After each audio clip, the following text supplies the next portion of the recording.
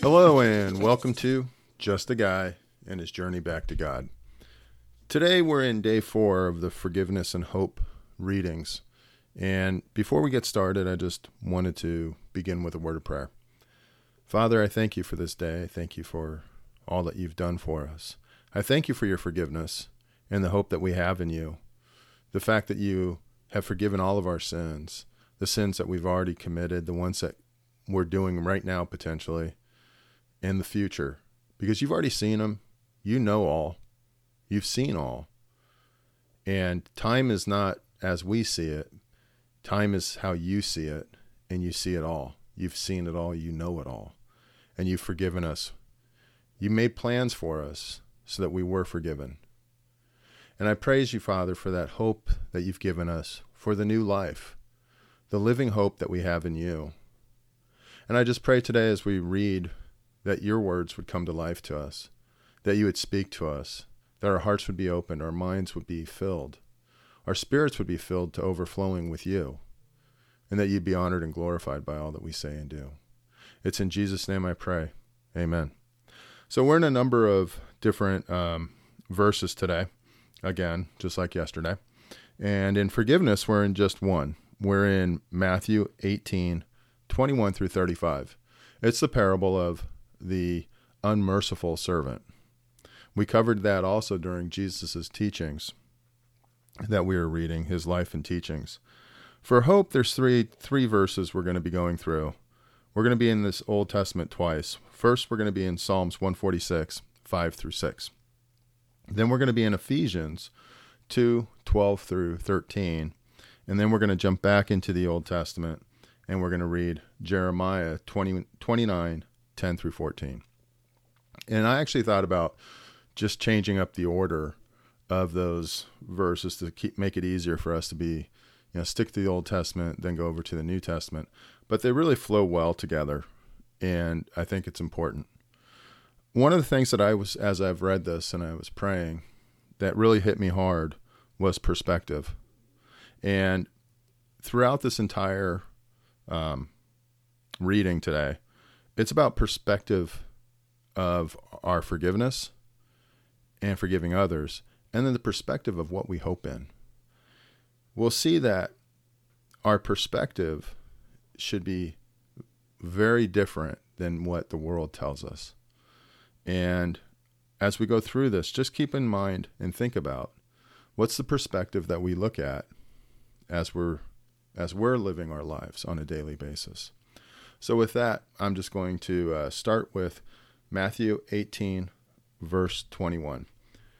Then Peter came to Jesus and asked, "Lord, how many times shall I forgive my brother or sister who sins against me? Up to 7 times?" Jesus answered, "I tell you, not even 7 times, but 77 times." Other verses or translations are 70 times 7, which is basically the idea of infinity in the Jewish customs. "Therefore, the kingdom of heaven is like a king who wanted to settle accounts with his servants. As he began the settlement, a man who owed him 10,000 bags of gold was brought to him. Since he was not able to pay, the master ordered that he and his wife and his children and all that he had to be sold to repay the debt. At this, the servant fell on his knees before him.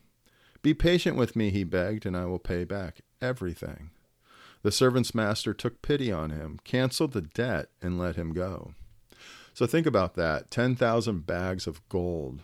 And this was a servant.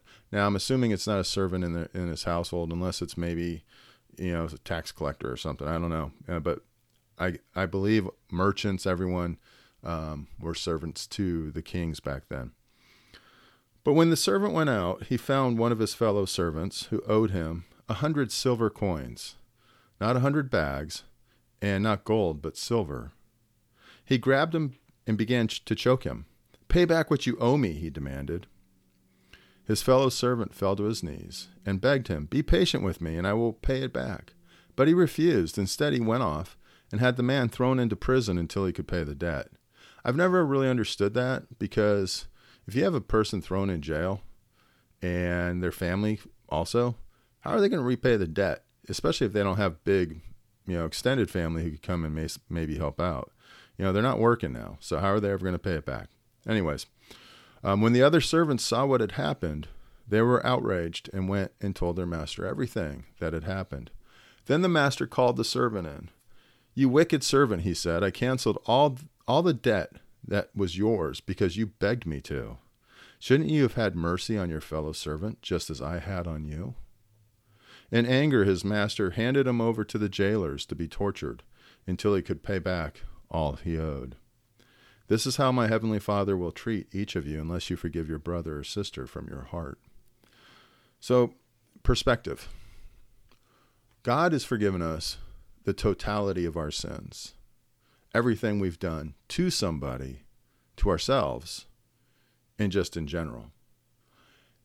The total sum has been forgiven.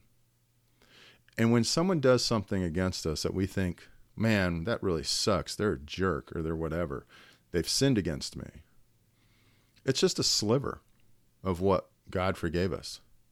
So the perspective of the major 10,000 bags of gold versus the minor 100 pieces of silver, it's such a small comparison that we should forgive others for. And you think about all that we've done and all that we owe, and yet God has forgiven all of that and ignored or wiped our slate clean. And that really is such the concept. The other part is with your whole heart. Forgive someone. Don't just say you forgive them. You can't just say, I forgive you, and then still hate them. You have to forgive them with your heart. It doesn't mean you have to have them back in your life if they've hurt you, but it means that with your heart, you have to forgive them. And you can't just give words. You can't just say, yeah, I forgive you, then go talk crap about them behind their back. At least that's how I take it, right?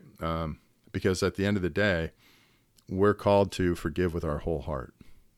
And so with the perspective, and that's not easy. There's plenty of people that I struggle to do that with. And yeah, I don't know if I have. I mean, I'm not saying I'm good at this. It's just what the Bible says. All right. So moving on to hope. Again, think about perspective.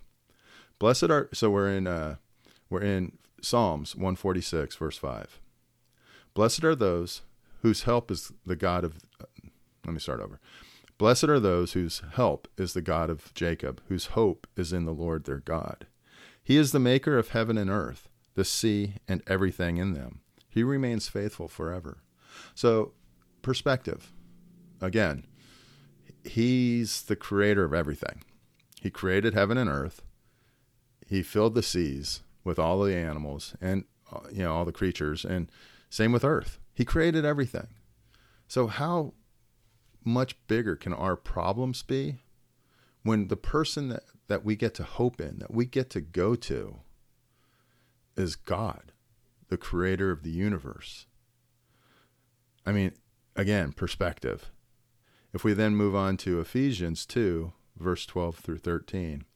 Remember that at that time you were separate from Christ, excluded from citizenship in Israel and foreigners to the covenants of the promise, without hope and without God in the world. But now in Christ Jesus, who you once were far away, have been brought near by the blood of Christ. Again, perspective. We're part of his family. We're part of his chosen people. Israel's the chosen people. Okay, we were foreigners. We didn't belong. We were far away. But we're now family. We're now part of it. So we get to go to our Father, Abba Father, and say, help me. Hope. I need hope. I need your assistance, creator of the universe. And you can be confident of that because God wouldn't have had his son die on a cross, a torturous death for our sins, to make us blameless. It wouldn't have happened that way. That sacrifice, that great sacrifice, wouldn't have been done. So again, it's all about perspective. Lastly, let's go to Jeremiah 29:10. This is what the Lord says. When 70 years are completed for Babylon, I will come to you and fulfill my good promise to bring you back to this place. For I know the plans I have for you, declares the Lord, plans to prosper you and not to harm you, plans to give you hope and a future. Then you will call on me and come and pray to me, and I will listen to you. You will seek me and find me when you seek me with all your heart. There's that all your heart thing again. I will be found by you, declares the Lord, and will bring you back from captivity. I will gather you from all the nations and places where I have banished you, declares the Lord, and will bring you back to the place from which I carried you into exile.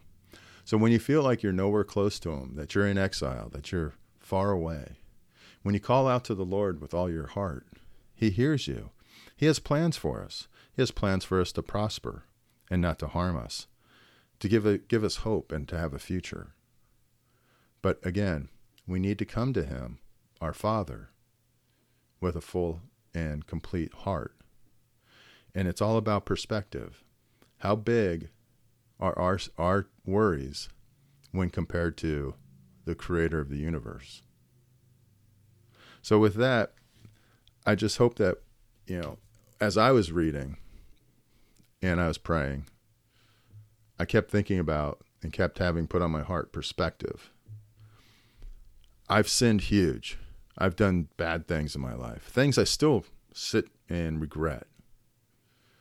And yet God forgave all of them and any upcoming ones. And yet when someone does something to me, it's minor in the scheme of things. Doesn't mean it's easy. It just means it's minor. And yet when I'm concerned and I'm stressed about my life, it's not working out. I'm scared. I'm concerned. And we could get into worry and, don't worry for anything, the Bible says, but still I do. Where do I need to really look at the perspective? My issue, my challenge, my concern is so small for the creator of the universe. And he has a plan. He definitely has a plan for us. He has a plan for each of us. We just need to hold on and wait with expectant hearts. So with that, I'm going to close in a word of prayer. Father God, thank you for the hope you give us. Thank you for the forgiveness. Thank you for letting us call you Abba Father. And thank you for bringing us into your family, for loving us so much that you sent Jesus, you died on the cross, a horrible death. A price, my price was your blood. So I know the adoption is real because you wouldn't have done it. You wouldn't have gone through that if it wasn't. So Father, I pray that when times are tough and I'm concerned and I'm stressed, I'm scared, I pray I'd focus on you and remember to hope in you because it's there. You have a plan for me and you love me. I am your child and you love me as such. And I thank you for the forgiveness that Christ bought for me. It's in Jesus' name I pray. Amen. Hey, thanks for joining me at Just a Guy and his journey back to God. I hope you have a great day. Take care.